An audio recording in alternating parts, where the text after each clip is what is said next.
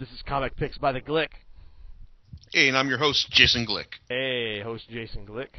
How's it going? Hey, it's going all right. Just chilling right now. All right, yeah. It is chilly outside. No, it's not that cold yet, so. No, not yet. They say it's later this week, but it's like I'm just waiting for it to get much cooler. It's like 'cause it's just been so hot for so goddamn long. Yeah. So what you got on the burner tonight, so to speak? Let's see. I've got the latest from a legendary comic book creator. I have Frank Miller's Holy Terror. All right. Yeah, and it's like I really don't. You really can't denigrate what Frank Miller has done in the past. I mean, with Dark Knight Returns, with Sin City, the man has done more to advance the cause of graphic novels and graphic storytelling in general than most creators ever will in their entire life. I mean, like I said, the man's place in history is virtually assured. But as I said years ago when I was talking, originally discussed him back in my podcast about around the time when he was his feature film version of The Spirit was coming out. Miller's worth does decrease when you look at him on a what have you done for us lately level, because while everyone loves Sin City, loves 300, loves The Dark Knight Returns. You look at his most recent stuff, like The Dark Knight Returns, All-Star Batman and Robin, and it's kind of like, like Frank, like what the hell happened?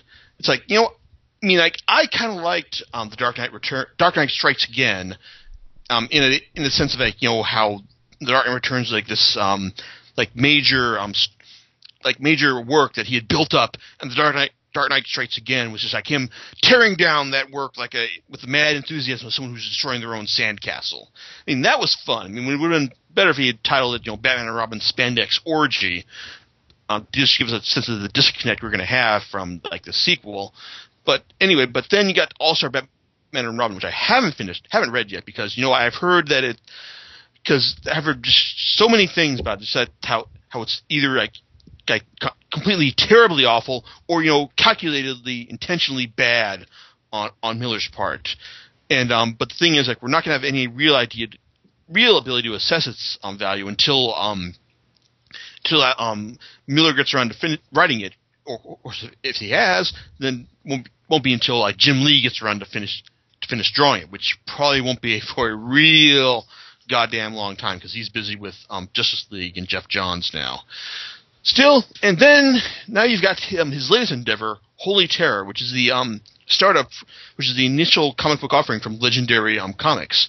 Now, Legendary is actually it's originally a film group, and they're the people who brought us the Dark Knight, Batman Begins, a whole host of other films, and now they're moving into the to the comic books production, to the comic book business, and it's like. Well, a lot of people have failed this over the years. I will say that Legendary actually stands a good chance of, or a better chance than most of succeeding. Only for the fact they're launching, they have said they're working with Frank Miller, as proof here with his new book, Holy Terror. They're working with Matt Wagner, creator of Grendel and Mage, as well as a host of other great comics, and also Paul Pope. Now, you put these guys together, and it's like, hey, I'll go ahead and I'll buy pretty much like almost anything they write, especially Paul Pope, because I mean, like when they say that his the book they're releasing with him, Paul Pope, is just a collection of all the odd stuff he's released over the years, plus some new stuff. Hey, I'm there, man. Just like release it now, I'll give you the money. But it's smart then to launch with like really big name authors who have an established audience and with just this established audience is going to run out and buy them no matter what. So, with that note, I have to say that I didn't actually go out and buy Holy Terror as soon as it was released at the end of September. I mean, the reason you're not getting this review sooner is because I haven't figured, hey, Amazon's selling it for like 47% off. That seems like a good deal. I could probably I'm sure there's probably enough good stuff in it, good or bad, to do a podcast on. And you know what? Well, I guess I was pretty much right because Holy Terror, even at like $16 from Amazon, still wasn't worth the money. and it's not really because of the politics. It's not really because of the art. It's not really because of just like the content or the substance. It's like, before I get into talking about any of those, I didn't think it was worth it simply because it was like, I read through this in less than half an hour. I mean, just like the scant amount of time. There's the layouts, the art is just so not dense and not. There's no content to a lot of this stuff. Okay, because you start off with some nice introductory pages. I mean, it's just like these real inks. It's like ink splattered pages where it's like it's raining in the town of Empire City. You see their like blind justice, their answer to the Statue of Liberty, and then from there goes on to the showing us some scenes of this town's assumedly lone vigilante, the Fixer, tackling its cat burglar, Natalie Stack, as she escapes across the rooftops after stealing a bracelet. I mean, these are I'll admit that these are striking images, but then it's the kind of images you look at. You turn the page, you look at, nice. Okay, that's nice too. Let me turn the page. It's like there's not a lot of content here, especially in the opening these opening sequences. I mean, you look at it. Okay, I can see what's happening here. She's jumping around the cityscape. Oh, she's falling off a building. She's getting blown off here. Oh, she's being saved by the Fixer. Oh, now they're fighting. Oh, now they're about to fuck. Great. Yeah, it's like these first first third of the graphic novel is just kind of like just mature readers Batman, because the thing is, the thing you have to understand about this graphic novel is it was originally supposed to be a Batman graphic novel from DC, and its original title was, you probably heard this before, but I kid you not, it was Holy Terror Batman, and the concept was Batman versus Al Qaeda, because the high concept is that after the Fixer and Natalie stop fucking, this nail bomb goes off over the city, and terror is brought to the city, and it's it's like after reading this, I really don't think that it would have been improved by having Batman in here. I mean, just if you swap out Batman and Catwoman for the Fixer and Natalie, then it really doesn't add that much to things. I mean, yeah, sure, the Fixer, he likes big guns and all. He likes killing people because he's really, really angry. But I don't know. But the thing is, and this is another big failing of the novel, is that these Fixer and Natalie, they really aren't characters. I mean, they're just kind of they're types. I mean, Fixer, he's just the strong, brooding hero who's built just to protect the city for this one night when terror strikes. And Natalie, she's just kind of she's almost like the spunky sidekick, who's there for provide the hero someone to rely on, and for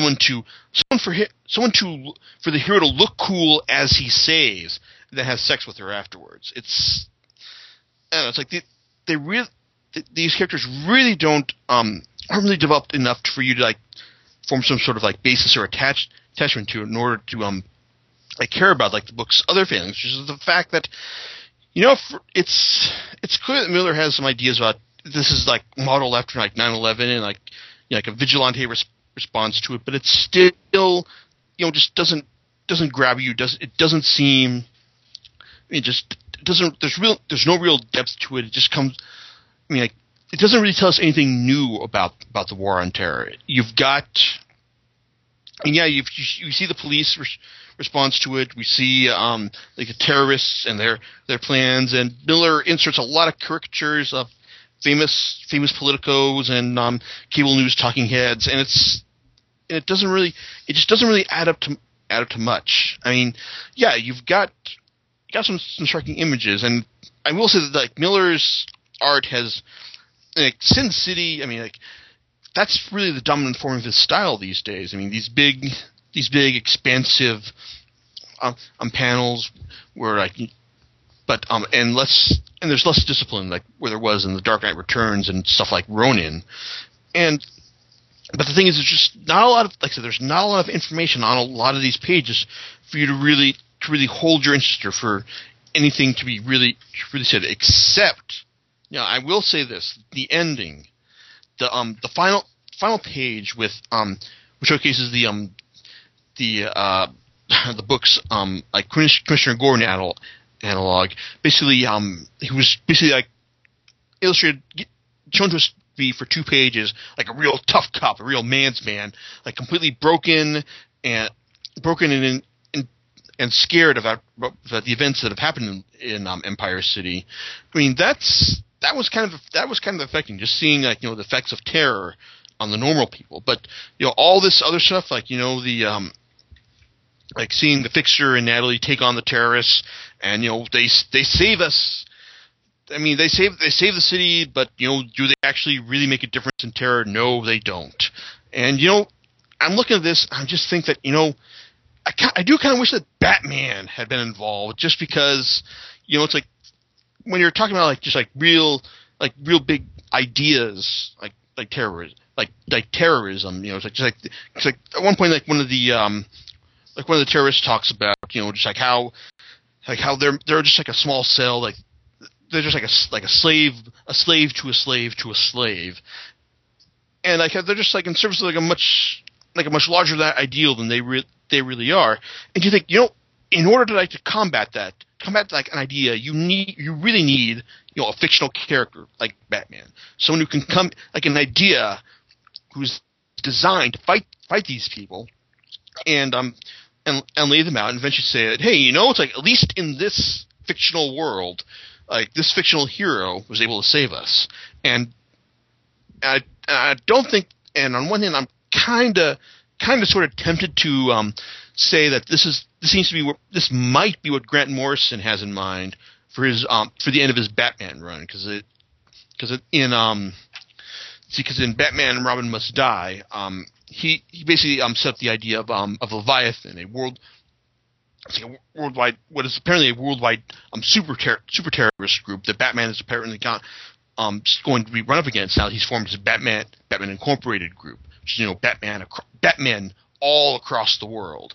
And what better way to do that than to fight for Batman to fight like a worldwide terrorist group than like a group modeled after Al Qaeda.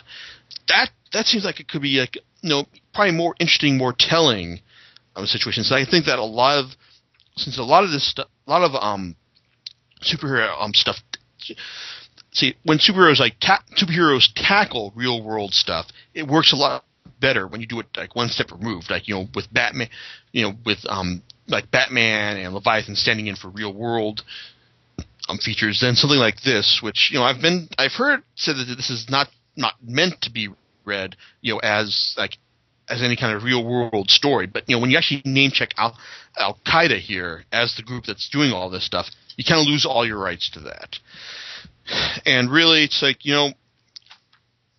it's really kind of disappointing that this is like Frank Miller's first original graphic novel in such a long time, and it's kind of like meh.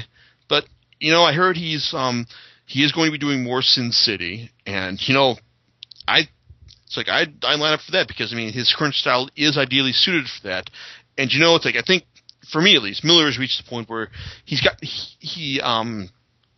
reached the point where you've got to do something that maybe that re-energizes your audience, that maybe shows us what we loved about you. But I'm just the demanding fanboy here, and hey, maybe Miller doesn't know how to do it. Maybe he just wants to hey, fuck you. I want to do I've earned the right to do whatever the hell I want for the rest of my career. And guy might be right for all he's done, but after stuff like this, I'm starting to think I've earned the right not to buy it. And just on a final note here, I want to add that we recorded last podcast on Monday because I wanted to dive into Arkham City afterwards, and let me tell you, all the hype you've heard about it, so fucking true. It's a great game. It is superior to Arkham Asylum. So if you haven't bought Arkham Asylum, buy that first before buying this one. It's truly fantastic. It's truly fantastic, and even though the story it's really a bit overstuffed. I mean, like, they crammed just about every like bat villain you can think of here. But the thing is, it's really not that daunting, because the thing is, I hate to repeat myself, but because like this, just like Arkham Asylum, this story was written by Paul Dini, one of the masterminds behind Batman the Animated Series. So really, yeah. So if you've seen Batman the Animated Series, like, or at least seen as many episodes as I have, you will be ready to see all the villains here, because really, like, this and Arkham Asylum are kind of like just basically mature readers' versions of what was being done in the animated series, and it works really well here. And even so, like, animated series fans are just going to be like want to tune in here, check this out, just to hear Mark Hamill's swan song as a Joker, and it is truly a thing of beauty, and really, it is his swan song. He's not coming back after this. Just wait until you see the ending, and you'll understand why. Don't forget what's his name playing Batman.